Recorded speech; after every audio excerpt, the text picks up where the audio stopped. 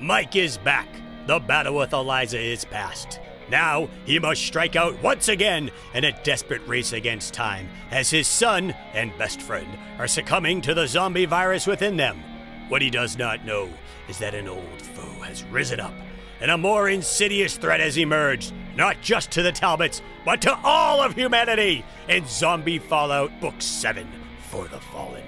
This is the Chronicles of Michael Talbot, the podcast. We're on 7, right? Book 7, yeah. The Rise of Deneaux, as I like to call it. Yes. Because she is, for a minor character, and we're going to kick things off right now. For a minor character in Book 1 who basically had a blip, and then Book 2 wasn't really that prominent, but was kind of one of those characters that just hung around in the background. Deneaux is, I want to say she's almost as badass as Eliza, because she's a human, for one. She has a soul, for two. She knows right from wrong. And she's a fucking bitch. She's just evil as all hell. And you find out later she's responsible for the whole friggin' thing. The whole fucking thing. She's unknowingly responsible, though. Did she, though? I think she knew what was, not the zombie aspect of it, but she knew what the vaccine was going to do. Yeah, she didn't know that she was a direct result in stopping it. Like, if she would have been 5 minutes later, everything would have been, like, delayed. So, yeah, she didn't know that, like when we talked about in ZF0, that the virus was live, and instead of just killing everybody, it was going to reanimate them. She thought it was just going to kill everybody. Then she was going to go take her rightful place on the throne next to her husband. She was going to take out her husband and then put her rightful place on the throne next to everybody else, because Dixon's got a crush on her for some strange reason. And she was going to rule up on high, but she did it. I mean, she did it, and she released the virus early. You find out, I mean, we're skipping to the end. We're going to go out of order in this one. I don't give a shit. You find out that she released the virus early, the vaccine early, out of her husband's warehouse where it was held. And this is the end of the book. This is a Talbot. So this is the epilogue part 2, where you're like, all right, this is cool. Some drug stories with Mike and Dennis and everything else. A couple of things. Beth is in there, and holy shit, Deneaux is responsible for all of this. Yeah. I think you might have misspoke though, Jeff. I don't think she released the virus. I think what happened was one of his workers had sent the vaccine out, and Deneaux, Senator Deneaux, had to authorize for it to come back. But Deneaux killed him before he was able to make that call. Is that what that was? Because she killed him. Yeah, because she killed him, he wasn't able to make that call, and the vaccine went all the way out. Yeah, that's what it was. Okay. Granted, your ending was good too. If I was going to rewrite the ending, do the Jeff Royds cut, it'd be that. It'd be that. 7.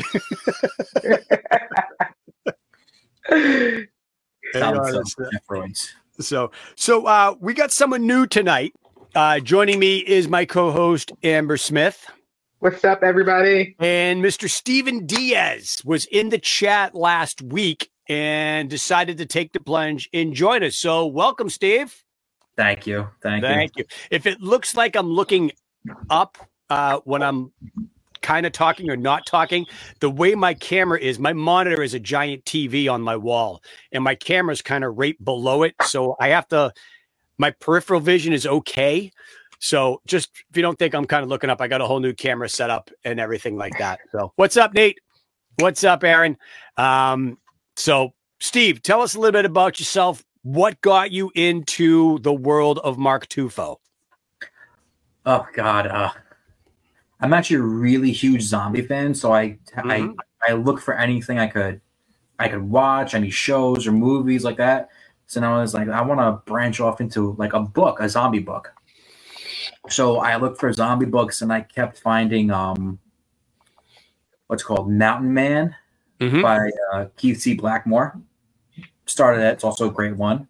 Mhm. And then I found Rotten World. I forgot who that's by. And then I found John O'Brien.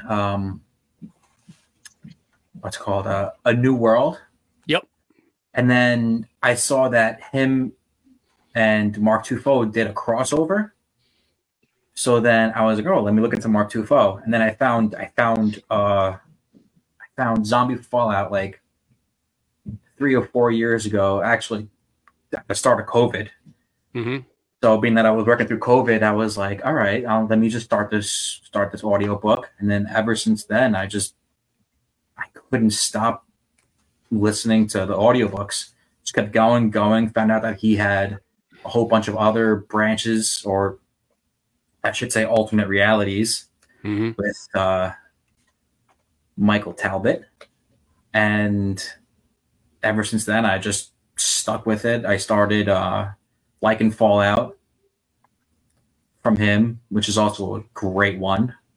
And then his little, like you said before, short stories, even Devil's Desk, I started that. And just went into the world of Mark Tufo and just never left. Like all of us, he sucked us in. I'm stuck here now. It's a weird place. Welcome in. Yeah, that's awesome. What's up, Jason? Jason joining us this week in the chat. So, Hey, Chris. Now I feel bad that Chris and Jason aren't on this week, but they're joining us spiritually and on the other side of things. So this is good.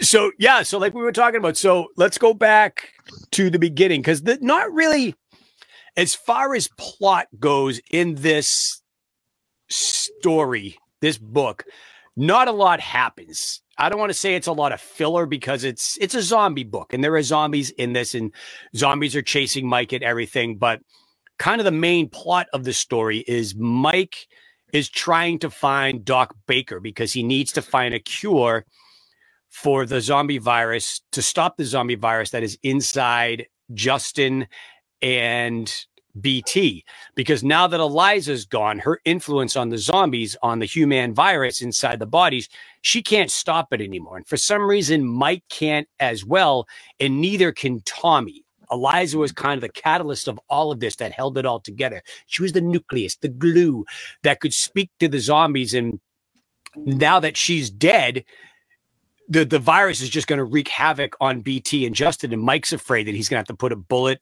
or whatever in his best friend and his son. So they go off on a journey, and BT has the great line of, the zombie apocalypse is just one long road trip. And Mike's just sitting and thinking, like, holy shit, yeah, it is one long road trip. Well, how many states have they been to? They've pretty much, like Johnny Cash, I've been everywhere, man. They've gone from Colorado to, where was the mother? Her mother, she's in one of the Dakotas, up north somewhere. North Dakota, I think. North Dakota to Maine. Did they go to? I don't think they went to Florida. Virginia, not yet. Pennsylvania. They've been through obviously New Hampshire, Massachusetts, and all of that. It's kind of crazy. Like they're doing the United States 500 tour on this whole zombie thing. So seriously. I'll say two things to that. So one thing, the fact that you said I've Been Everywhere by Johnny Cash, the first thing I think of is Rihanna. I've been everywhere, man. Oh yeah, that one too.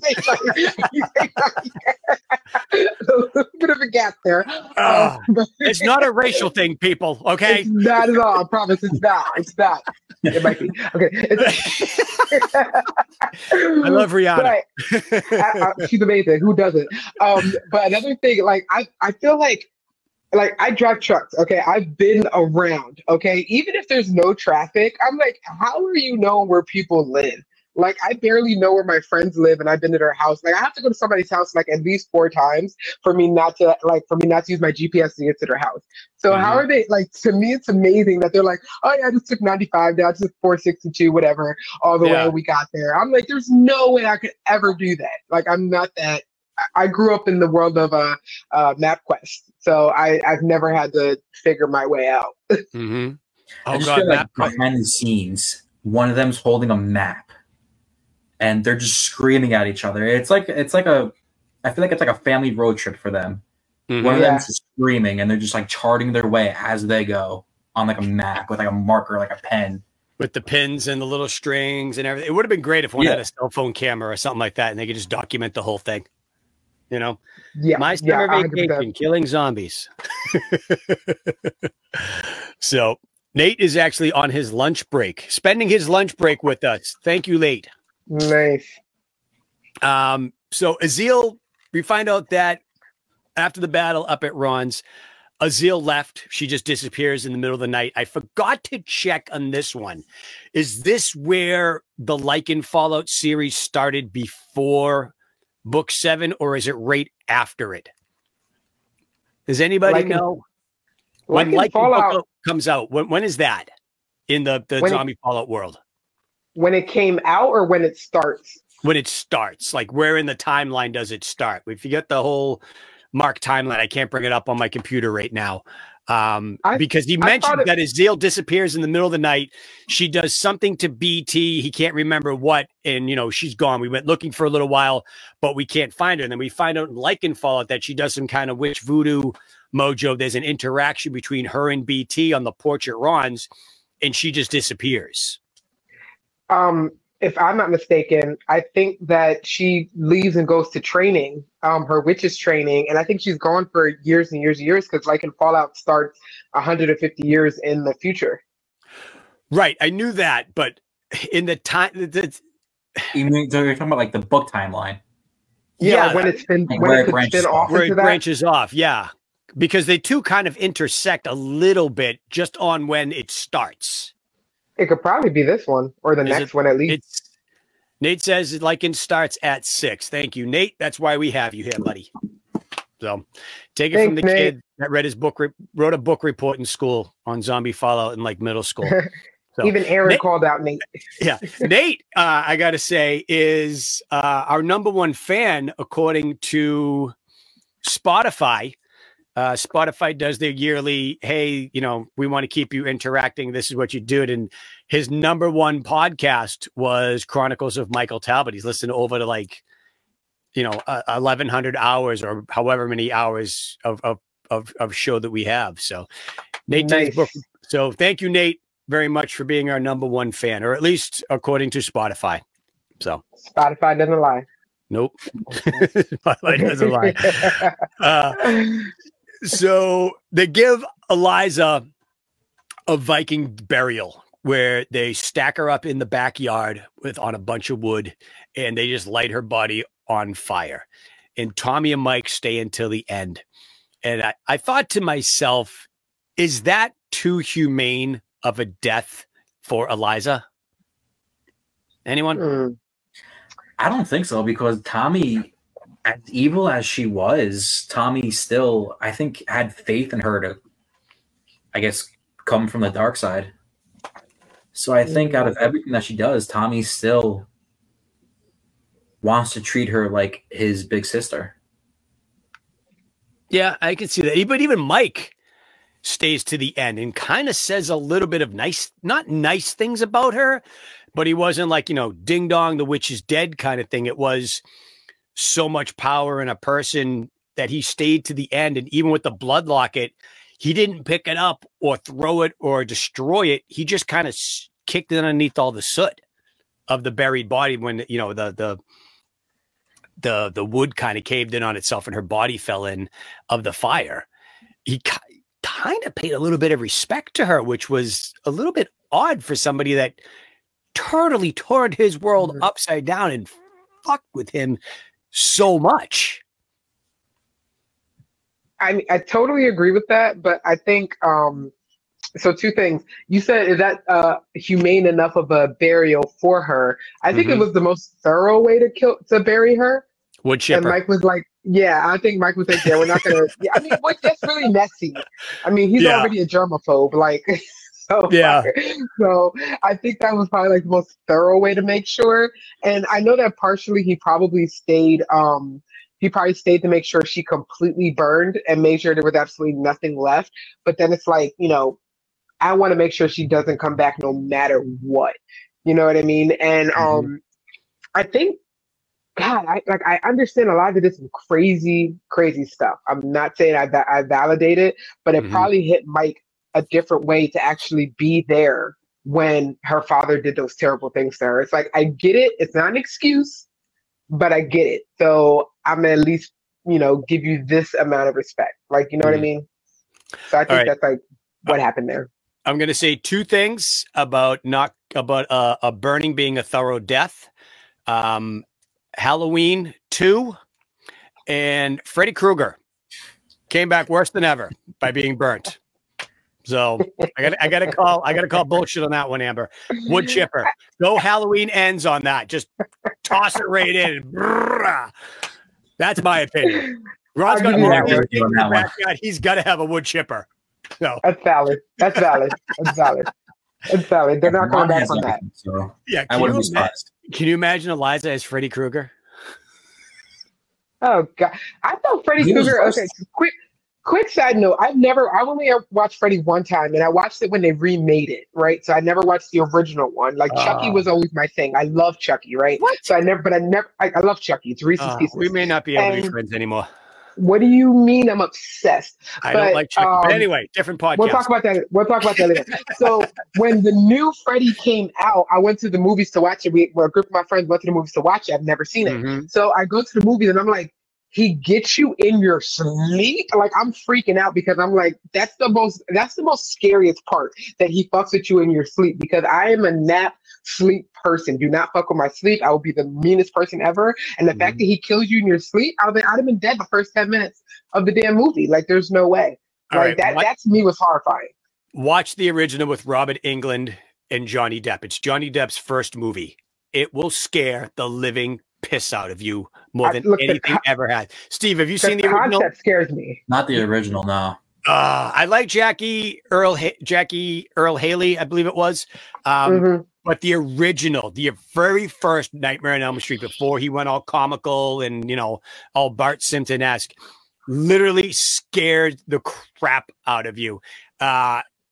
Nate probably has no idea what we're talking about, because Freddy Krueger is probably too old for him, and us old people are discussing some really old movie back in the day. But some of my older peeps, Aaron will tell you, and I'm sure Chris and shit, I forget the other guy's name. I'm drawing a blank here. And Jason, thank you very much. Wow, Jason, Freddy versus Jason. We'll tell you that just watch the original. All right, that's all I got to say. So that's what we got to do. You have homework. Got it. I thought I was done my homework. Yeah, we have more homework. So I saw the one. What is Nate saying? I saw the one from the 80s, I think. See, there you go. Jason. Yes, Jason. Sorry, I totally messed up. Unless it's right in front of me, Jason, I am not going to remember it, and I apologize greatly. So one thing they do notice is that the zombies are acting differently as they're leaving Ron's. They don't know where they're going, but they're using the force to try to find Doc Baker. And they're on the road, and they're noticing that the zombies are kind of just doing their zombie thing again. They're just kind of milling around. Before the zombies had a purpose, they were all being hoarded and heading in one direction. And now, without Eliza's influence, they're back to the zombie 1.0, 2.0 version, where they see food and they go after it. But the one thing that they're starting to do now is they're starting to evolve, because they don't have Eliza controlling them. They're starting to pick up on and memories that they have on how to open doors and how to climb up on things and how to do things that the zombies now that we have in the series that they can do. So are the zombies more terrifying without Eliza or with Eliza? I'm saying without Eliza pulling the strings. Granted, Eliza was horrifying in her own right, but now that the zombies are evolving and they're thinking, they're kind of showing cognitive behavior that they can do stuff. I'm going on the zombies are now more terrifying than they were before. Steve, what do you think? I don't know. Immediately when you said open doors, I just thought of the one scene from Jurassic Park when the raptor opens the door and how terrifying that would have been. Yeah. and now it's just like a zombie just doing that. Like, you thought you were safe in, like, let's say your car, Mm-hmm. and then all of a sudden it starts going for the door handle, or the fact that it can actually distinguish between a doorknob and a handle. What's next? I mean, there are so many different types of door handles on cars. You got the old school push button one. You got the lift up latch, and I mean, they probably didn't have electric vehicles back then where you use your fingerprint identification. So, if you get on a tractor trailer or a truck, they're a little different too. So the zombies they're really learning, and it's kind of frightening with that for me. That's at just a fast pace too. Say that again. They're doing it at a fast pace. Yeah, they're really starting to evolve quickly, and I think that's one of the things that I liked so much about this book was because normally when we get to the 7th of any series, it's kind of like and starts to slow down. Once again, Mark puts his foot on the pedal and he's amping this shit up, saying, "Okay, we don't have Eliza anymore. How do I make this more terrifying? All right, let's give the zombies the ability to start thinking and learning and coordinating. And they're starting to kind of hunt in packs where they're chasing after people. But if those people aren't no good, they'll go someplace else or they'll cause a diversion, kind of like raptors were, back in the day, if the movies are correct and, everything. It's the zombies are learning, and that kind of scares the shit out of me. 100%. 100%. So, yeah, because I think even the worst part about it is like when you're in a fear situation, you don't necessarily think the entire time you're there. It's like either fight or flight, and it's like I'm trying to think on the go, and it's like to have an enemy. Like it's bad enough to have an enemy that's already thinking, but then it's like the fact that it's a zombie thinking is even 10 times more terrifying. Like it's just nah. Well, it's like it's the zombie. There's like, and there's no emotion playing into their decision making either. So it's literally just them being a predator, trying to figure out how can I get my food, as opposed to like being hunted by another person who has the emotional side to think about it. Like this is just a zombie. I don't want to say mindless zombie anymore because it's now thinking. Mm-hmm. How can I get my food the fastest way? It's just there's no, I guess, thought process. It's just decision. Like you said, if you were in a fight or flight, I guess, situation, you're thinking about running or fighting. This zombie is only thinking about food. How can I get it? Yeah, good point. Good point. That's on that one. The scariest part is that there's nothing behind the eyes of the zombie. You got to put yourself inside the mind of a zombie. Yeah, I think in all honesty, you got to put yourself in the mind of a virus that's just trying to be its best self consistently over and over and over again. Like, and that's not conceivable to us because we're not viruses. Like at the end of the day, it's a virus that's trying to both survive but then mutate and expand itself. It's like, we don't have any fucking concept of that. Like, what is that? And it's like, and the fact that they can communicate without talking, 10 times worse. Like, it's just, there's so many things. I mean, granted, zombie apocalypse, I'm not here for the long run, but if it were to happen, I'm like, yeah, who's surviving that? Like, I can't even lock my door anymore because it's like, that's not going to help. Like, no, I'm fine. Not doing it. No, you're back to the days of, you used to be able to just leave your doors unlocked, and now it's like, nope, shit, can't even do that anymore. They ruined that for us. Somebody had mentioned it. Yeah, facts. Somebody had mentioned in the chat that if you remember in book 1 with Hector and the pliers, and I think that was right before. Yeah, that makes sense. Yes. So I think if you kind of take that into perspective, they were already kind of moving and learning, but then Eliza came by, stifled all of that, and now they have a couple months of. Like they probably would have been that smart in like month 2 if Eliza when it came into the mix. Well, how long did it take for them to develop speeders? There were speeders when Eliza was still around. So even then they were evolving. Yeah. But they they were evolving in a different way, but I think they weren't. I don't think they were smart enough to do like car latches and stuff like that yet. But they were still evolving to like speeders and like seeing if the food is worth it or not. Yeah. Yeah, that's right. I was just thinking, I'm like, who the fuck is Hector? What the hell are they talking about? But I thought it was Nate that mentioned Hector. I'm like, oh yeah, that's right. Hector with when they were at the Army Reserve place, where they were trying to get the razor wire down, and Hector's trying to push it off. Yeah, book 2. Thank you, Chris. Yeah. Damn Hector. I love the names that he gives to people. Was Hector his real name? Did he have a name badge on? Did he just call him? Yeah, he had the jumpsuit on? Okay. Yeah, because Mike had to specifically say, I'm not being racist. This is his name tag. Yep. So that's right, yeah. So they're on the road, and before they leave, Mike tries to get Ron's Gatling gun, and Ron tells him, do not ruin another truck.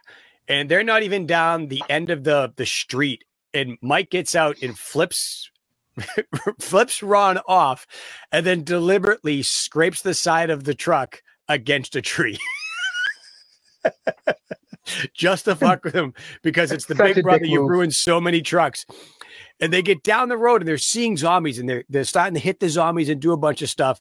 And all of a sudden, you just hear Ron's voice come through the stereo speaker, like, you weren't even gone one day. And Mike's like, what the hell? Ron installed a microphone system and like GPS and all this, like OnStar. It's Ronstar basically in the truck to know what was happening to it, that he totally screwed everything up. And Ron, once again, has to come to the rescue. They're held up down at, they're on the Kittery, New Hampshire line, and they end up in a library where Ron has to come and try to get them. And Kittery to Searsport isn't that far away. It's maybe 4 or 5 hours, if my math is correct from driving in Maine a lot. My one thing I always wanted to know, and I never asked Mark this, and I think we should. If they're in Kittery, dude, the Kittery trading post is right there. It's a huge, like, double-decker Walmart-esque Cabela's Bass Pro Shop style store. Why is that never in one of the stories? And they're in Kittery. Why have them go to the library? Why not try to go to the trading post? That's just my question for that. The place is awesome. It's overpriced, but it's awesome. So, never been. That would be a good place to go. It is a good place. And I like when they're in the library, Mike gets laid. And that's the best part, because BT even knows you're going to get some, aren't you? Shitting them gold coins. Yeah. And then everyone heard. Kids avoiding eye contact and going down to check the basement and everything else, which is kind of key, because they see the zombies in the basement with the little windows that they're trying to get through, not realizing that the zombies now, because they can't think, as they try to stuff their ways in and some are getting killed, they're pulling the dead zombies out of the windows in the basement to try to get in. So if Mike and Tracy hadn't gotten busy up in the, young horror adult section, wherever they were, horror section, the kids would have went down to the basement. They would have never found the windows that the zombies were trying to get through. So, the one time in a horror story that having sex doesn't get you killed is in a Mark Tufo book. It actually saved their lives. So I don't know, because I think Mike is just such a, other than a germaphobe, just so, like, what's the word I'm looking for? I don't know. Hypochondriac, OCD. I guess OCD. That he would have definitely went down there just to check it out. Down to the basement? Yeah. I feel like he totally would have went down there, even if he didn't get laid in the horror section. You want to go and check his way down there. Definitely, you want to. Or BT. Yeah, we'd definitely go to check everything out. That's what I would do. Yeah, I think I'm glad that Mike didn't put two and two together because could you just imagine his comment like me and my magical dick like we some shit like that as he's thrusting tips out. Yeah. Like I could just imagine him saying something like that if you would have put two and two together. Oh, it's great. It would have been I great. I think also in this book we kind of get a little bit of a taste on how strong Tommy is. Because not only did he have to like basically pick BT up and get him inside of the library, but he starts I can't imagine how hard it is to rip up steps, especially like an old building step. Like the building was probably built when they took pride in the architecture that they built. Like Yep. that could not have been easy at all. And he just bare hands like ripping up steps like that. I think it gives you a little bit of a taste on how strong Tommy is. Mhm. Oh yeah, definitely. Those I don't want to jump ahead, but I think in another part of the book, you really see how strong he actually is towards the end. Yep. Aaron's joining us from the closet. Are you in a closet, Aaron? Aaron's frozen. My internet You're is frozen. Your internet sucks. We can hear come out you. of- You're breaking up a lot, though. Let's see.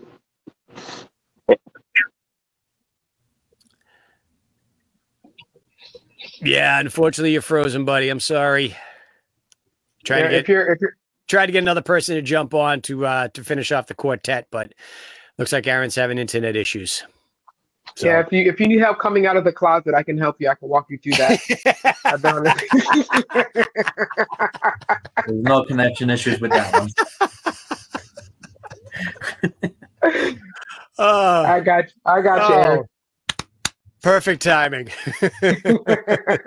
So Oh man. Ron and Gary, Ron comes down with Gary, or Gary comes down with Ron, whichever, and they end up getting them out of the library after a while, and they're kind of trying to think of what can they do to make it easier. One thing I've always been saying throughout this whole thing is why not just get one of those giant DPU trucks with the snowplow on the front, and the ones with a snowplow, it's kind of like a cow catcher on a train where it V's and you could push things off to the side as you're driving, and just push them out of the way, or have this blade to the side. Just you can get more traction.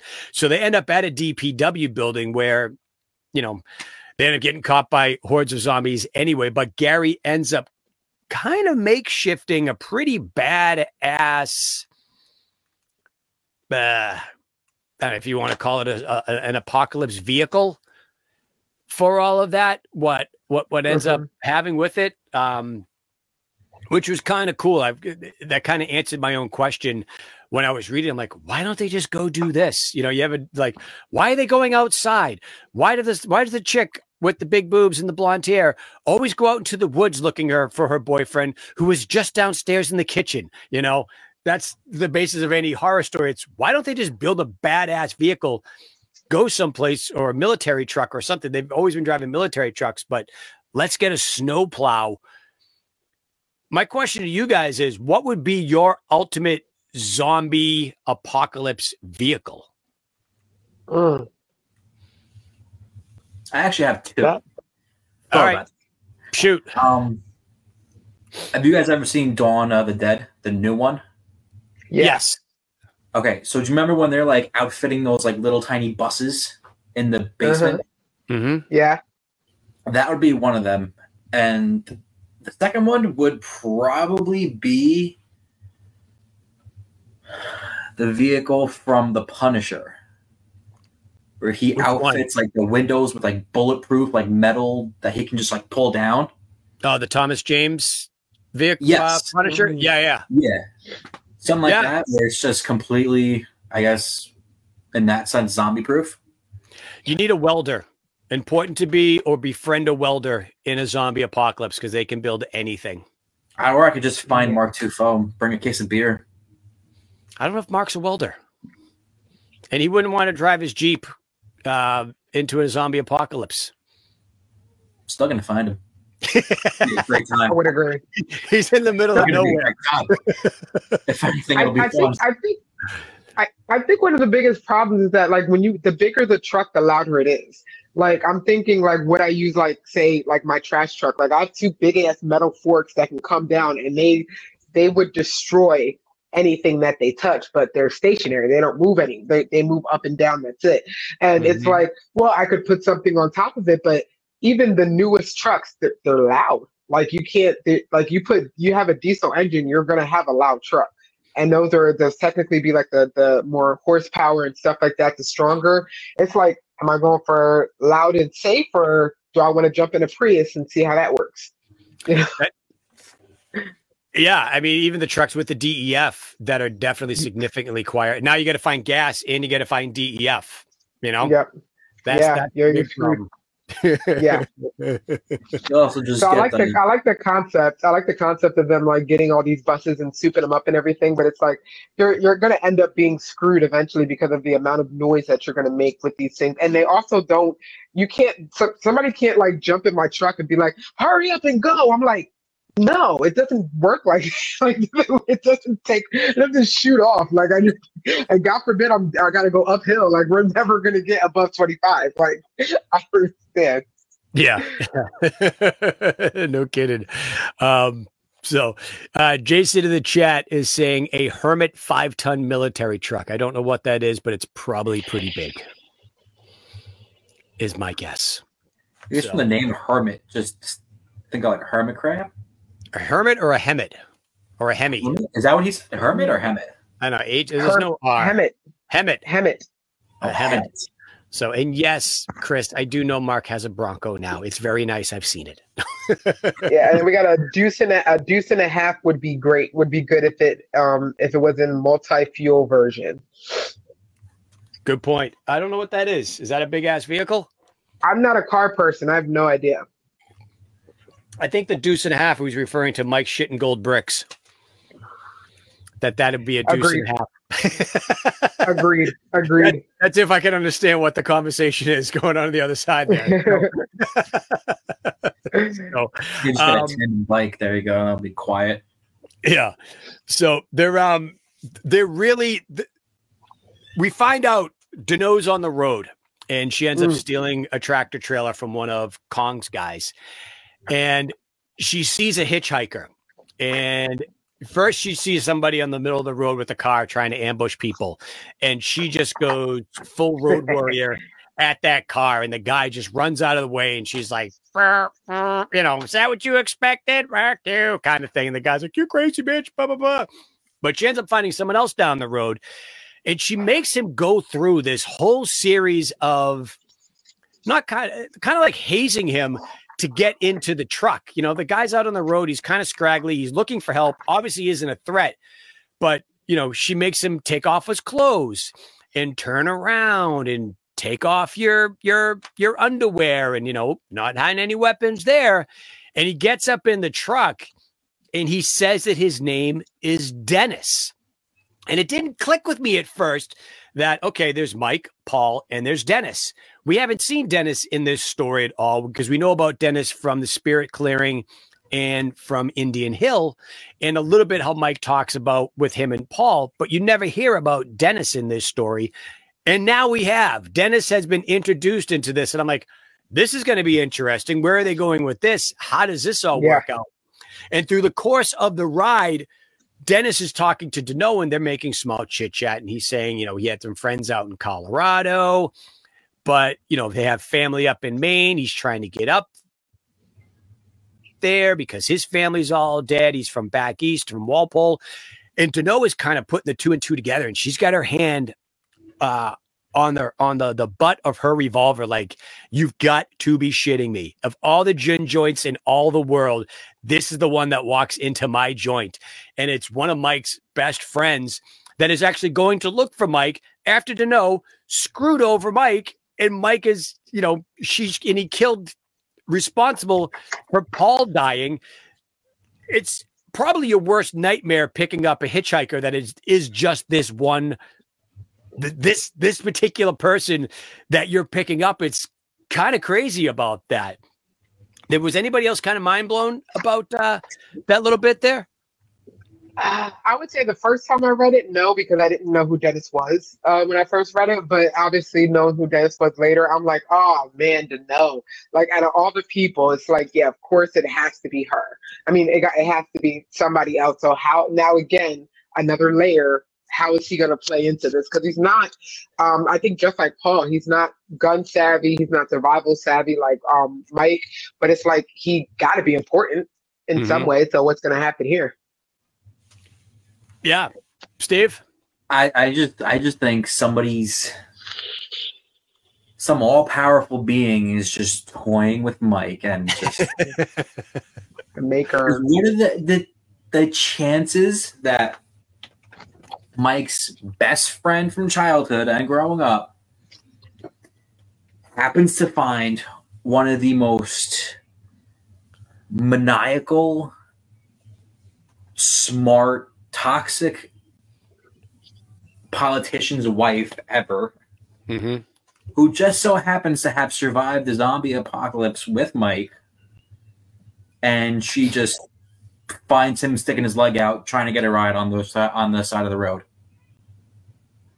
Yeah, it's it's crazy, but it once again it elevates the story into they got rid of one friend, now they got another one. Where are they going to go with this? How are these two going to? What happens when East meets West, so to speak? Because the two worlds are going to collide, and Deneau and Mike are going to run into each other, or Mike and Dennis are going to run into each other, or all three of them are going to run into each other. Where are they going with this? Let's get this going. This is going to be good. I was excited about that. That's one thing I like about Mark. It just seems to be stories within stories within stories, and there's no end to it, and it just finds a way to just keep you focused. Like you said in the beginning, this book there wasn't really it kind of seemed like a filler book, but then it wasn't a filler book at all. Because it's just stories within stories. It's building. It's kind of not starting the series over, but the second chapter of the second phase. If you're going by the whole Marvel universe thing, they had Endgame in book 6. Elias is dead. Thanos snapped his fingers, or Iron Man snapped his fingers. Thanos is dead. Everything goes back to the way it should be, sort of. And now they got to start over again. But this second half goes a hell of a lot better than the MCU universe. Totally. If you follow the whole Marvel thing as to what is going on with all of that. This is another reason, Kai, why I don't think, and I don't want them to make Zombie Fallout into an actual television series, because producers and studios always F it up. And they would F it up royally, I think. I totally agree with you on that one. I would agree. Look what happened to Walking Dead. Yeah. And Walking Dead takes too many liberties, I think, from Zombie Fallout, too. In my opinion. Their writers really, really got to be Tufo fans and at least give a nod or something, because it's really irritating when I see a lot of the stuff that they talk about or they have on that show. And I'm like, this was mentioned in book 4. Interesting. I watched Walking Dead before I even heard of Zombie Fallout, and me too. I was like, this is kind of similar to Walking Dead. And then I looked at the actual dates when things were released, and I was like, Yep. So there's a scene. I'm going to get off topic a little bit. Mike talks about, I've never been a rock star, and I don't know what it would be like to have all of these. He's looking out over hordes of zombies, and there's just thousands upon thousands of them. And he's like, I don't know what it's like to be a rock star up on stage, having all these fans out there, but this is kind of what it must feel like, just having all these people out there watching you. Granted, these fans all, instead of wanting to tear your clothes off and, and give you high fives, they want to literally rip the meat off of your bones and eat you. And in the last season, or the second to last season of The Walking Dead, when they had the Whisperers, the one guy that was with the main chick was, you find out, a former country star, and he plays his music up in the balcony, and all the zombies start coming toward it. And I was like, are you shitting me? Really? Yep, they had to take it. They took it. And that's what I wanted to shut it off. I was like, all right, I got to see it through to the end and see what happens. But I was so pissed off. I was actually donating plasma at the time. And I had my AirPods on and everybody's kind of staring. I audibly went, really? I was like, oh, crap. Like, that was my out loud moment. Like, are you friggin' kidding me? They totally ripped that off and stole it. Well, I stopped watching The Walking Dead because it just kept getting too repetitive. Every season was just like the same thing as the other one. Yep. And no matter what they did, they always made it worse. They tried to make it better and intervene in other people's lives, but they ended up making it worse every single time. I agree with you with that one. But that's why I love these. I love Mark Truffaut for that reason. Every book is different. Yeah. So far, it's just been. It's not like the same thing where, they go, they find another group, they go into that group, and then blah blah blah. Someone comes, takes them away, whatever. But like every book is different. Yeah. And every storyline seems to continue, but it's different. It's like you're going through this guy's life, which is what it is actually. But and when it gets stale, they introduce Trip, and that just adds an extra level to the insanity. We find out in this story, Trip is reunited. We got reunited last book in book 6 with Stephanie. Mike brings him he's in Philly, and Stephanie is held up at a hotel that she works at or she owns or one of those things. And in this book, the head guy that is kind of in charge of the whole thing can't stand Trip because Trip is Trip and Trip gets on people's nerves. But Trip has that interdimensional link where he knows what's going on and what they should do. And if he says, hey, I got to go down and get, snacks from the vending machine, even though there is no vending machine, he's going downstairs for a reason. It's not for any particular, that direct way, but indirectly he knows what's going to happen. It's kind of like Tommy with Ryan Seacrest, except it's the weed talking and the hallucinogens and whatever else Trip is on. So they end up kicking Trip and Stephanie out. And karma being karma, as they're leaving, the door gets left open and the zombies come into the hotel and eat everybody. So lesson to be learned. Don't kick people out if in a zombie apocalypse, because you never know what's going to happen. But they end up trying to find want to find a bus. And Trip's big thing is, we got to get to the Dead concert. We got to find a party. We got to find a bus. And they end up getting on a bus for a reason. There's a reason why they're on that bus. And they're over there and they find a Greyhound station or something. And Trip and Stephanie are on the road in a bus, and Trip is just driving down the middle of the lane. What I don't understand, why did she let Trip drive? Because Trip can't drive for shit.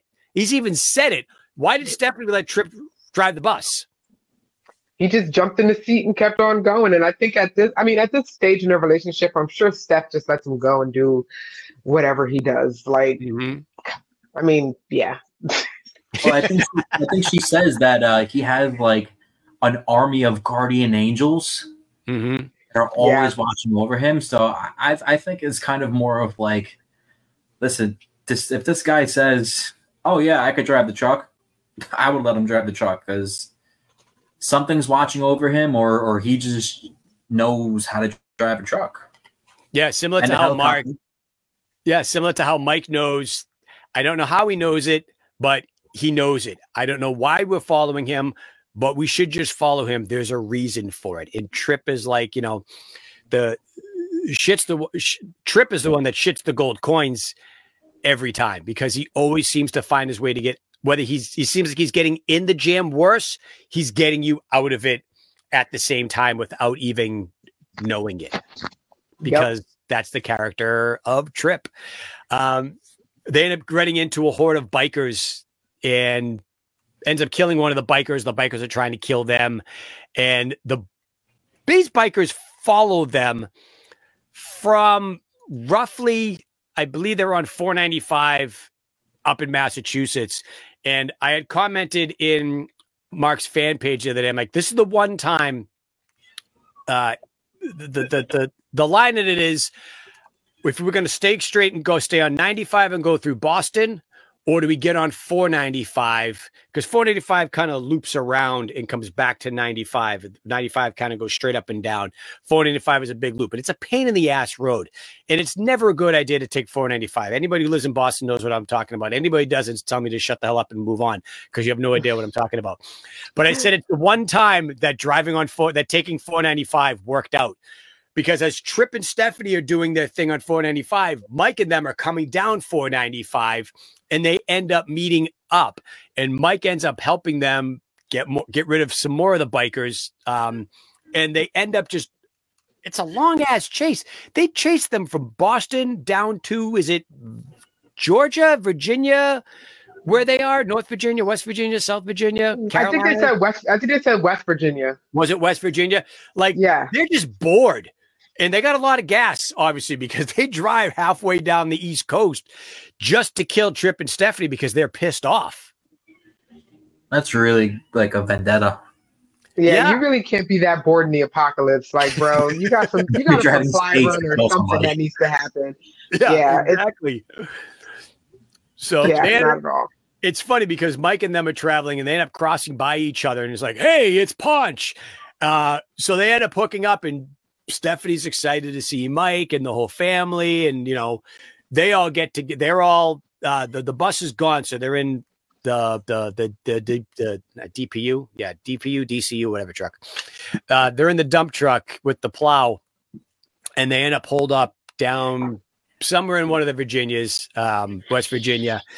They end up going into an apartment complex to try to lose the zombies and the bikers that are chasing them. And inadvertently, the bikers ended up screwing themselves where they got into the apartment above Mike and all of them, being chased by the zombies, and end up trying to shoot through the floor to get down to Mike and all them. Mike finds out where they are and ends up killing them. And this is kind of one of the first time Mike did a cold-blooded thing where the walls are really thin, or the ceiling and floors are really thin in this building. And one guy's saying, I can't hold them. They're going to break through the door. And Mike can tell where the door is. And he shoots up the ceiling into the floor and hits the guy at the door. And the zombies rush in and kill them. It's kind of that Mike did a really bad thing, but for a good reason, because he had to save his family. And these guys I think they had it coming to them. They were kind of being pricks, chasing them down the whole East Coast, shooting at them, trying to kill their friends for no reason whatsoever, just the fact that they were. And apparently most motorcycle people in the apocalypse are jerks. I think it was necessary evil. Say that again? Yeah. I think it was a necessary evil for Mike to do that. Yeah, exactly. He was like, oh, this is like horrible, but like, we need to survive. Yeah. What are you going to say, Amber? I think that if anybody's crazy enough to just assume that they can ride around on a loud ass motorcycle with no protection, you're not out here having fun. You're not out here. You're not a good guy. There's nothing good about that at all. Nope. So what are the things they find? Sorry, go ahead. Oh no! Also, let's not skip over the fact that this is when another spinoff happens when BT and Mike are filling up the gas in the dump truck, where BT tells him that Callus is the reason he's not a cop anymore. And it didn't make any sense to me when I first read it. And when I heard it this time, I was like, I didn't even hear that. What was this? I listened to this 3 times in the past 4 days. I missed this. Yep, when they're filling up gas in the dump truck, and the motorcycles are just waiting for them, like they're not. It's right before they blow up the gas station. Okay. BT's like, I used to be a cop, and Mike's like, what? What do you mean? I would have known that.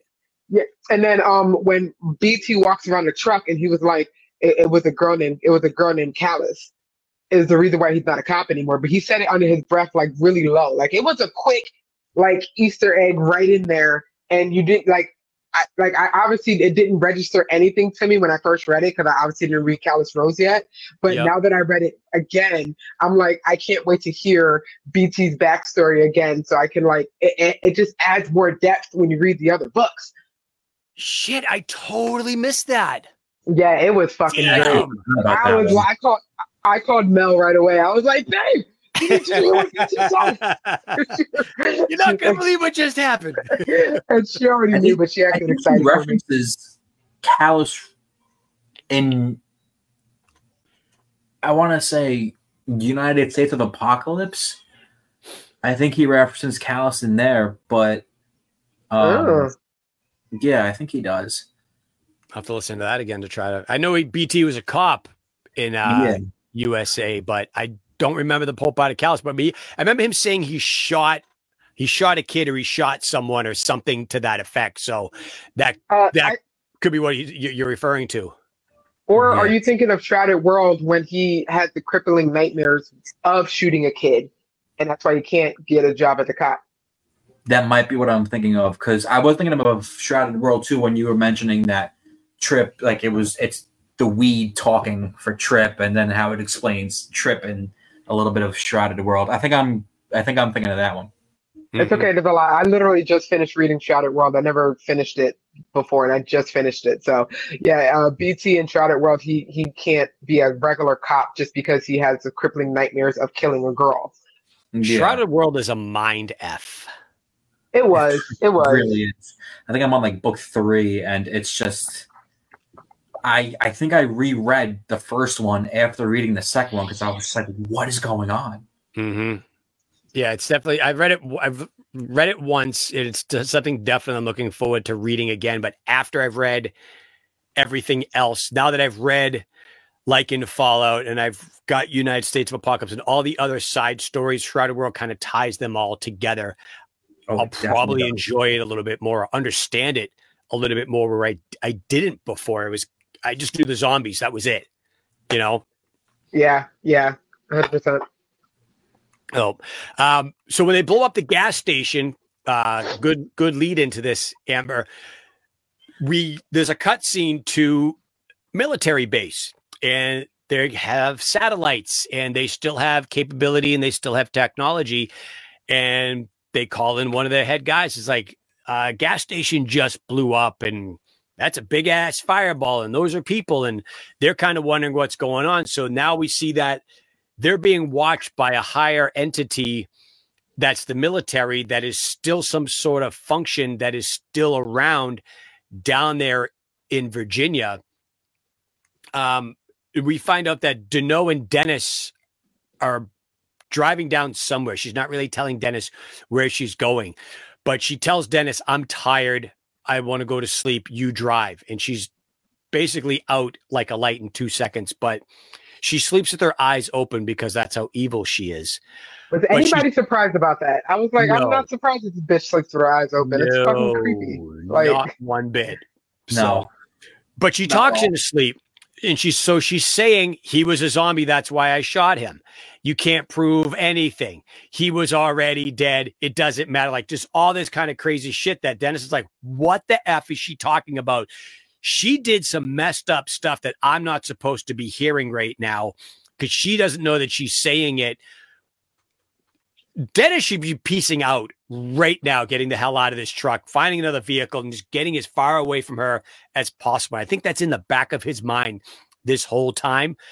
But I think he's lonely and wants the companionship because he's lost his whole family. And Deneau tells him once he finds out that he's looking for his friend Michael Talbot, she immediately comes in with, he's dead. You know, well, how do you know Mike?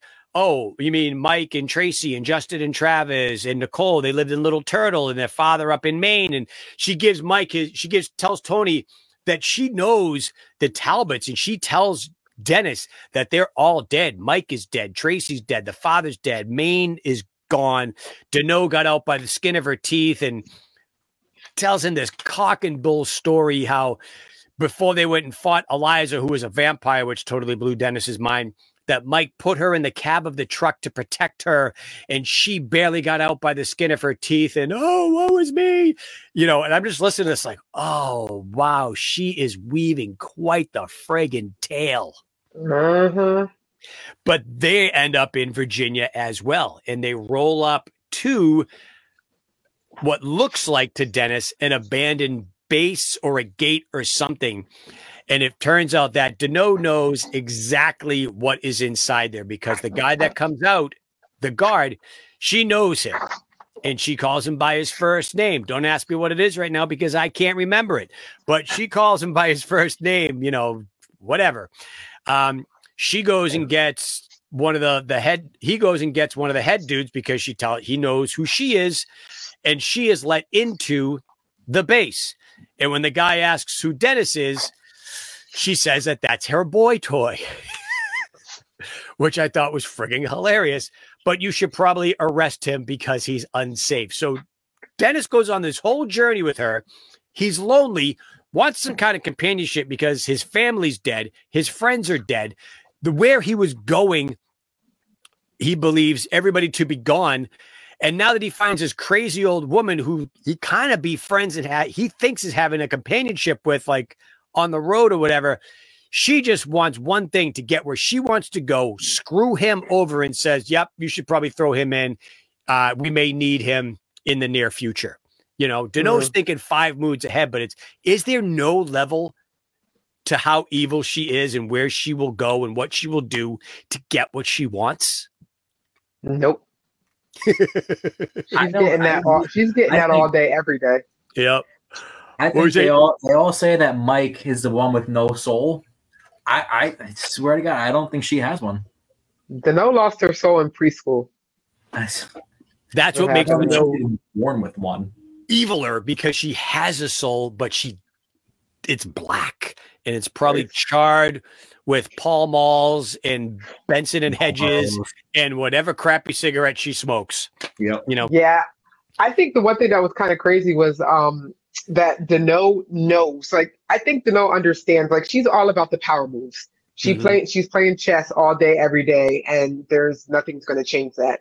And I think the fact that she understands that the circumstances which brought Dennis to her, she's like, I got to see this out no matter what. And I'm like, see, that's, do you though? Like, do you though? And she did. So I think that was one of the things that was very interesting, was that she was like, I got to see this. So like, he's here for a reason. I'm going to keep him locked up, but I got to see it through why Dennis is here. And I'm like, that's interesting. I'm surprised you did that. Yep. Yeah, I actually have a question for you guys. What's up? What's up? Do you think if Deneau and Mike, if their roles were reversed, for as smart, tactical, and as emotional as Karen is, do you think that's the same for Deneau, for how evil she is? They're just kind of like mirror versions of each other, and one good, one evil? Yeah, because there has to be good and evil in every story to make it interesting. Yeah, I would agree. And I think it's all about the moves for morality. Like, Mike is all about protecting his people, and he just wants everybody to be safe. Like, if everybody could just be up at Ron's house with no zombie virus going through their body, and then like weeding out and going through the apocalypse at his house, he'd be fine with that. But there's always something that keeps making it so that he has to do something else to protect his family. And Deneau's all about protecting herself and her well-being. And she doesn't care what she has to do to get that. Yeah. Same way with Mike.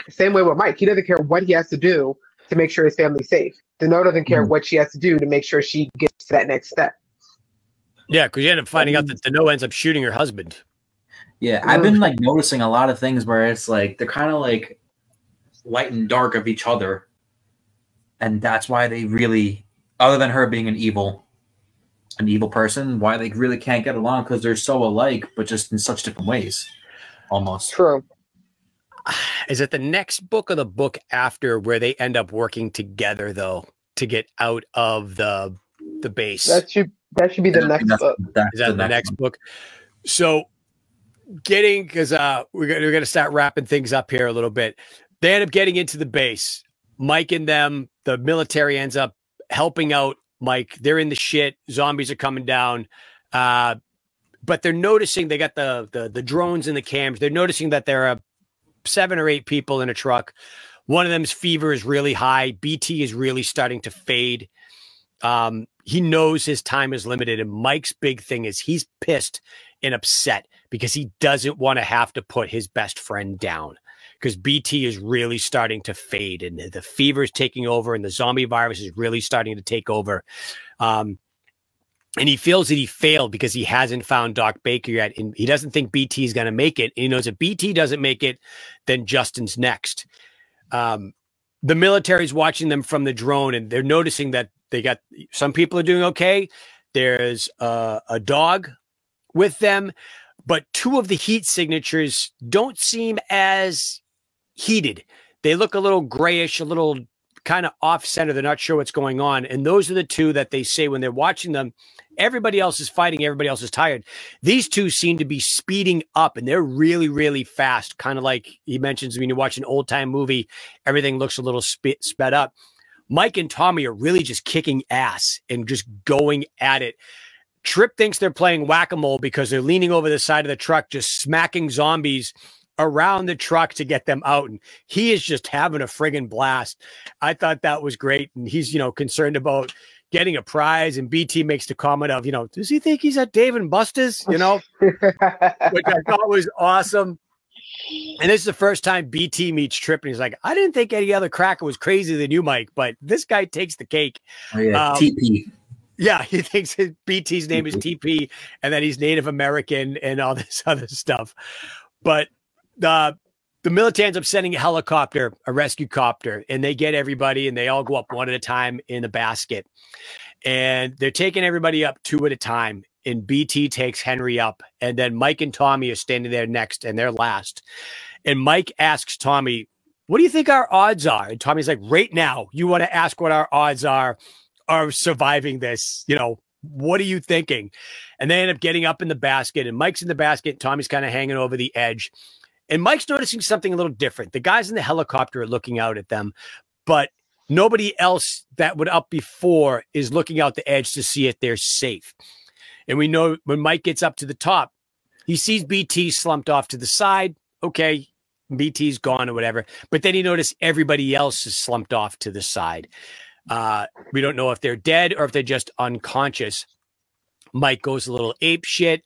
Tommy sees what's happening and releases the basket that he is kept up in and falls down into the zombies below to try to escape. And they take Mike and his family to the base. Mike wakes up in a cell, in a jail cell, not knowing where he is, what is going on. But he's in a jail cell next to Dennis. And Dennis is like, Mike? And Mike's like, Dennis? Holy shit. Oh, my God. Bromance. They have a reunited. Dennis tells Mike about the whole thing. Mike tells Dennis about the whole thing. Basically, the end of the story is just kind of like the whole book led up to the end of this story, where it's like the last 20 or 30 pages or so, where you're like, oh, this is the direction he's taking the story now.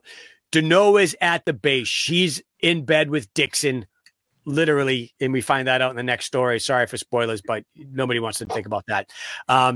That he's always had a thing for Deneau, and he was best friends with Deneau's husband, and they set this whole thing up, and Deneau is the catalyst that kicked this whole thing off, and she wants her rightfully placed. Powerful people always want more power, and it doesn't surprise me that this is what she's doing. So when they get to this part, Deneau doesn't know that Mike and his family have been captured yet. So when she comes in the jail to talk to Dennis, just to kind of torment him a little bit, Mike hangs back in the shadows. And when she starts talking, Mike makes a comment, and Deneau is visibly shaken by this, like, holy shit. But she recovers well.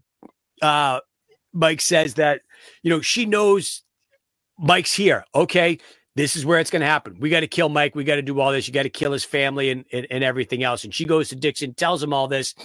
And Dixon's saying, no, we're going to use him for our advantage. His blood is the cure for what's going on. We're going to keep him, and we're going to keep his family alive, because as long as his family's alive, he'll do what we say. And Deneau says, no, as long as his family is alive, he'll do everything he can to protect them, which is basically kill everybody in there who is threatening his family. This ending was probably one of my favorites up to now of the series, where I went, holy shit, this isn't this isn't a filler book like I thought it was. This was a new beginning. He took this story and he went, okay, let's flip it upside down and take all these little characters that were really insignificant in the beginning, and we're going to totally just knock it out of the park and throw everybody for a friggin' loop. And it was, bravo. Amazing. It makes you absolutely want to like, oh, the book credit. I gotta get book 8 now. Like right now. I gotta know what happened. Exactly what I did.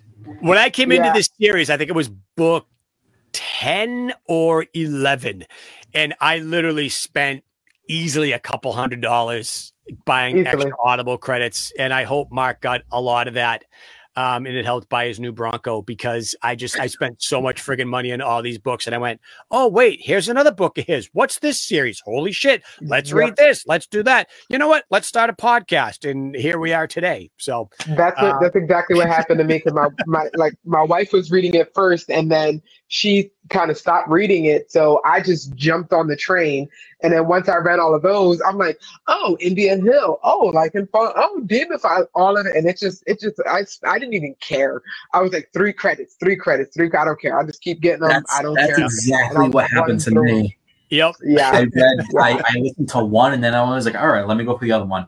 All right, the other one. The other one. I think I started, it was in the beginning of COVID. And I think he already had 12 or 13 books, 14 books out by then. Yeah, I think there's just in the Zombie Fallout series, never mind the rest of the books, but he was up to ZF 12, I believe, around that time. I might be wrong. I just kept going and going. And then they realized, I'm like, oh my God, he's got alternate realities. I was like, there goes my life. There goes all my credits. Yep. This is ridiculous. Time to get a second job to pay for more Audible credits. Can we do a quick honorable mention for Ron's daughter, who Mike had to put down? Oh shit, that's right. Yeah. I had that in my notes. It's okay. They end up finding Melanie. This is when they were up in this is when they were still in Maine. When Tommy and Mike go out, they find that there's a couple of hordes around. They end up taking bikes to go blow up to go destroy some of the hordes. And Mike finds Melanie, and he's like, shit. And he ends up killing Melanie, but they go back the next day to bury her, which was, I thought, that was the part. Each one of his stories has that, fuck, damn you, Mark, you're making me cry, I used to cry during Grey's Anatomy every episode. I'm a big sissy like that, but that's a whole different story. And I'd be like, damn this show. And every book almost with Mark, I'm like, damn you, Mark. But the whole thing with Melanie really struck a chord with me. And that really hit as a dad, that really hit my heartstrings on that one. Thank you for remembering that, Amber, because I totally forgot about that part. That's what I'm here for. I had a girl. Steve, what was your reaction on that one? Because that was I had forgotten about the whole Melanie thing as well, because you kind of get into the whole other stories of everything. And then you find he's like, it's Melanie. I was like, who? Oh shit. That's right. Yeah. My reaction was immediately, I went back to how you were talking about how they were doing the funeral pyre for Tommy's sister. And I just found it interesting how Mike was there for Tommy's sister to put her down and finally get rid of her. And then Tommy was there for Mike when he had to put down his niece. And it just goes back to just show you the humanity that Mike still, I think Mike still has a soul. Because he does just such human things, and he has such human reactions. And somebody to not have a soul but have the kind of reactions that he does is just still human. But once I listened to that, I was like, oh my God, this is just like, it's not just a zombie book. Yeah, that's where I call BS on the whole Mike doesn't have a soul anymore. And that's what makes these stories great. It's not just a zombie book. It's the people in the story that you connect with, that you get vested in that make you want to continue to listen and continue to read these books. And I think that's what we all love about them. Yeah. 100%. Really quick, Chris, I don't even know what to think about this, but he said, do we think she could be in there like Tim was? We're not going there, Chris. What the hell? What the hell? I don't have the emotional space for that one. I don't at all. We'll talk about that next episode. We're not bringing that up today. Chris, you're fired. You just pissed off Amber. I don't think you could put down a book series like he just did with that one sentence. You know what would have been trippy is when in the Tim series, the last story where Tim takes over the female, what if that was Melanie? Oh, no. And in order at the end of Tim, where Tracy kills Tim the first time when he's in the big dude, at the end of it, that's the end of Tim when he's inside of Melody and Mike kills him at the building. What a mind fuck. Right? Mark, go do a rewrite. Tim 4. Let's go. This is where it ties in. All right, buddy? Let's go. Let's We're do making that. things happen. We're giving you ideas. So, we also find out in one of the epilogues of this about the scientists that are doing the cross-species contamination. Is it Augie? Is Augie the name of the gorilla? Or do we not? We don't know yet. We find out next one that they're putting the zombie virus into a giant ass gorilla. It can even be a small ass gorilla. It doesn't matter. Any gorilla is a bad idea to put a zombie virus in. Anything that can get that big eating just plants is not a good idea. Like, what are you doing? Yeah, we're not doing that. Great advertisement for going, for going vegan or going plant-based diet is look at gorillas. They just eat nothing but plants, and they are that friggin' big and strong. Seriously. Oh, man, yeah. That book has a lot. Yeah. I like the Talbot at the end where Mike is at his birthday party, and he's upstairs in Colorado with Paul and Tracy and his family. And they're smoking weed and he needs more beer. And as he's walking down the stairs change from rug to tile or whatever it is. And when he gets down the bottom of the stairs, he's 19 back at his parents' house in Walpole. And if that wasn't enough of a mind F, he's dating Beth. And I had forgotten all about Beth. And Mike's like, what the hell is going on? Wait, Beth, why are you here in my house? He almost told her that his wife was upstairs, and it was just kind of crazy about that whole thing. But when they find Dennis, I think he wrote this part because we brought Dennis back in.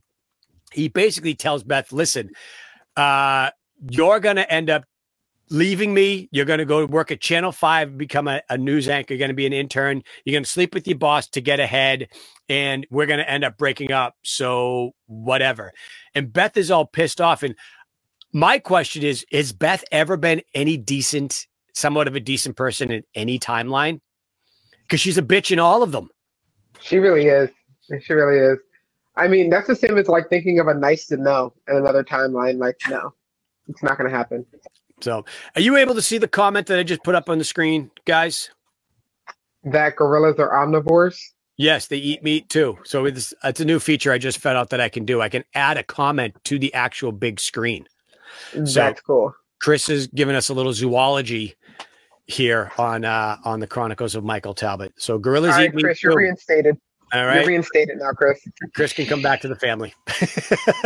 Yep, but when Mike also sees Dennis, he's all excited. Now, this kind of threw me for a loop because Dennis is alive in this timeline. And I don't remember the timelines where all this is. But Mike tells Dennis, listen, when you get into your 30s, you're going to develop diabetes and you're not going to treat it well and you're going to die. Take care of yourself and buy stock in Microsoft. And Dennis is like, what the hell are you talking about? Blah, blah, blah, blah, blah. So when Mike starts to go back up the stairs, he has one foot on the one step. Like he's in the middle. He's on the carpet step, the upstairs, and the bottom step, the tile stairs. And both Pauls are at the top of the stairs and the bottom of the stairs, and they can see each other, which was like total mind blown. And Mike looks up at Paul and is like, Had some killer weed, huh? And he goes back upstairs and shuts the door. But Dennis is upstairs. Dennis wasn't there before. Dennis was dead. So Mike smoking this weed, which I got a theory on this as well in a second, goes downstairs, tells Dennis to take care of his diabetes, goes back upstairs, and brings his friend back from the dead like nothing ever happened. But he doesn't invest in Microsoft. He thought he said Mattel or something like that, which went pretty well for him as well. But when in this series does the Shrouded World first kick in? Is it after book 6 or 7? Do we know? Because I thought Nate said it came in after book 6. I thought Shrouded World started. I thought he was talking about Life and Fallout started in 6. I thought Shrouded World started in the last book when Mike met Trip. So it started before this, then. I thought it started after. Yes, thank you, Chris. That's exactly what I was going to say. I think because of Trip's weed, that they got the weed from Trip. That because after Shrouded World, Trip's got the interdimensional weed. That's the weed they were smoking. And that's what the whole upstairs, downstairs, bringing Dennis back, effing Beth, and all that shit took place. That was my thought. Yeah, I know in one of the Shrouded, I think it was the second book where Trip actually explains why he's perpetually stoned. Because Trip says that the weed and the drugs help balance out the timelines, and Trip being kind of who he is, it makes it all so his brain doesn't fry with everything that's going on, and he can kind of keep it related into one another. Yeah, and then and then he goes into, I just got up to this in the Shrouded World when they finally introduced a whole interdimensional reality thing. And it's still, I'm still trying to wrap my head around it, trying to figure it out. But yeah, it's something you're gonna have to listen to at least once or twice. These aren't stories that you can read just once, because if you read them just once, you're gonna find out what the hell is going on. And I wish, and I said this to Mark a couple weeks ago, if Audible did their streaming service like the music industry does it, where you get a percentage of each stream. Granted, it's only pennies. It's a fraction of a penny per stream. But if every time somebody streamed the book on Audible, even though they bought it already, that they get a percentage of it, or with the whole like royalty sharing, he would make so much frigging money, because you have to literally go back and listen to every story over again to understand fully what is happening. And did I read that correctly? And what is this part with this? And holy shit, BT just mentioned Callan Rose. And, Mark would be richer than he already is, living in a bigger mansion than he already does, on a bigger mountain than he already does. And more bulldogs. Driving as many Jeeps as he wants. Yep. So, and he can afford something better than that goddamn New York Giants sweatshirt. Traitor. Anyway, guys, this has been fun. Anything for final thoughts on this book or any of the other books that we have covered? Steve, we'll start with you first, seeing as you are our guest. Well, at first I thought it was a filler book, and then actually finishing it again for a multiple time, realizing that it's not a filler book. Mm-hmm. It's not a filler book at all. None of his books are, and it's just opened up a whole universe in Zombie Fallout. Agreed. Amber, we'll keep It's up past Amber's bedtime. What time are you going to get up to start work? I wake up at 2. We're going to be work by 3. I know it sucks. It does. I'm so over it.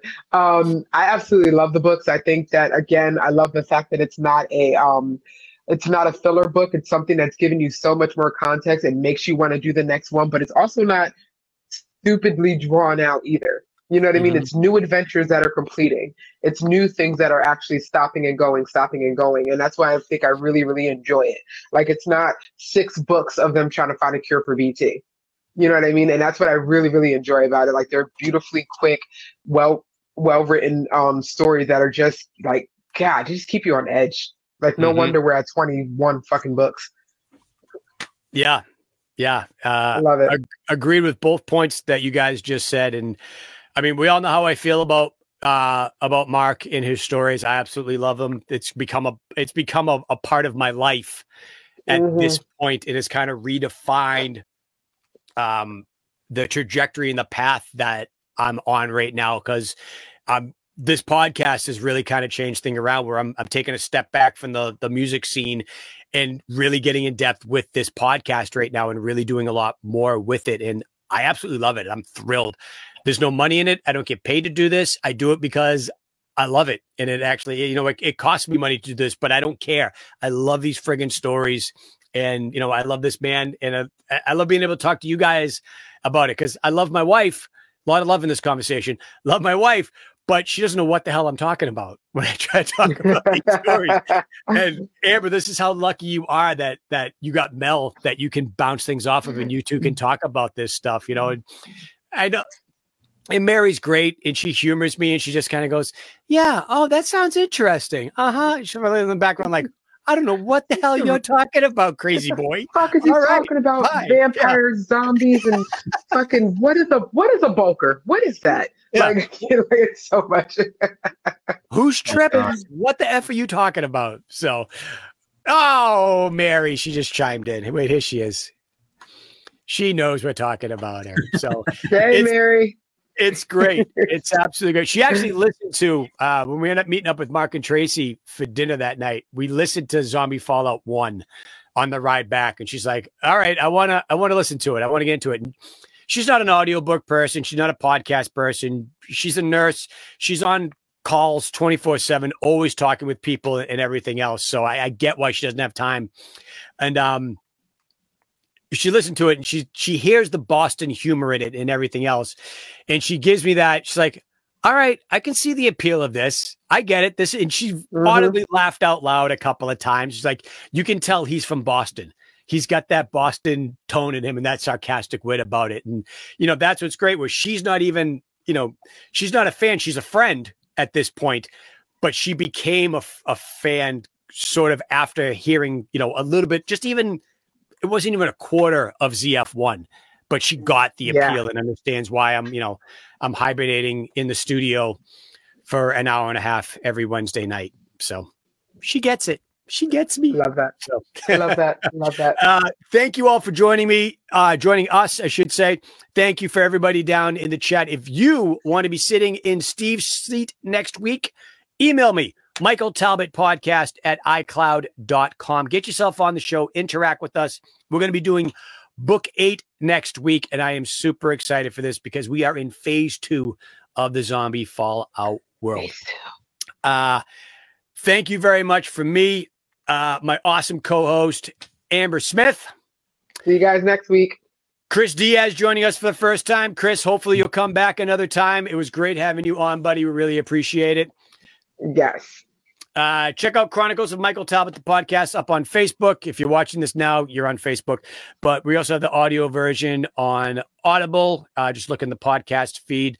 This video only stays up on Facebook for 30 days. So if you want to go back, we're kind of all over the place right now, where some of the older episodes were on YouTube. I'm going to get them all up on Spotify eventually. But Spotify is where you can find the videos from now. From now on, and everything like that. Oh shit! Almost forgot to tell you. Save this to the end. Yes, thank you. Because I'm a spacehead. We are going to. I wasn't going to let you forget it. I wasn't going to let you forget it. We are going to be giving away a cameo from Mark to you to say Merry Christmas and behalf of listening to this. This is how you will win it. So. And was thinking about this all week, and I cleared this with Mark to make sure he was okay with this. What we're going to do is we can see everybody that watches the live stream. So for the next 2 weeks, including tonight and next week, we're going to go through the live stream and see who is in there. And we're going to have a non-denominational third party pick 3 people at random. And what we're going to do is we're going to let those 3 people know that they are 3 finalists. And we need you to send in a little bit of a bio about yourself, because how Cameo works is that the celebrity that you talk to usually do it for a family member or a friend. Mary's daughter had done one for her birthday, for Christmas, excuse me. And then she did one for her daughter for her wedding. Where the celebrity kind of talks to you like, oh, congratulations, I heard you graduated from dentistry school and things like that. So you're going to send, those 3 people are going to send us in a little bio about yourself. And then from there, our non-denominational third party is going to pick one person, and then we're going to send that one off to Mark, and Mark is going to send you a Cameo for Christmas. Yay! Gotta love that. So it's only for people who have watched the show in the stream. Get your name up there. We're going to go through it and figure it out. We're going to pick 3 people next week. We will notify you on the Chronicles page on Facebook. So this is really just a shameless self-promotion to get more people to watch the stream, to interact with us on the page and watch the podcast. But you're going to get something for free, and you're going to get something really nice from our favorite author, Mr. Mark Tufo. So there you go. I just babbled a real lot, and I said that really fast. And you know what? You can watch this over again, or you can email me, michaeltalbotpodcast@icloud.com, and say, what the F did you just say? Because I couldn't follow all of it. I know. Mouth works faster than my brain. My apologies, kids. So very excited. Everybody, thank you very much. Amber, go to bed. We don't need you crashing the dump truck in the middle of I won't. Philadelphia or Pennsylvania. I don't want to read about you in the news. It would not happen. Nope. I'll pull over and take a nap before that shit happens. There you go. So everybody, thank you very much. Steven, thank you very much. Everybody have a good night. We'll talk to you later. Good night. See you guys. Bye. Bye. You have been listening to the Chronicles of Michael Talbot, the podcast. Copyright 2023 by Chestnut Hill Studios. Hosted by Jeff Royds. Co-hosted by Amber Smith. Technical advisor, Mary Napoli. Music by Burnt Ends. The Chronicles of Michael Talbot, the podcast, is a production of Chestnut Hill Studios. No part of this recording can be rebroadcast, remixed, rewind, remastered, rewrapped without the express written consent of Chestnut Hill Studios. Follow the show on Facebook and Instagram, and don't forget to give us a 5-star rating and review. It does help others find the show. And it makes us feel good about ourselves. Make sure to check out the collective works of Mark Tufo at marktufo.com, or available on Amazon or audio version on Audible. For booking information, email us at michaeltalbotpodcast@icloud.com. This is the end of the show. You may now go about your regularly scheduled day.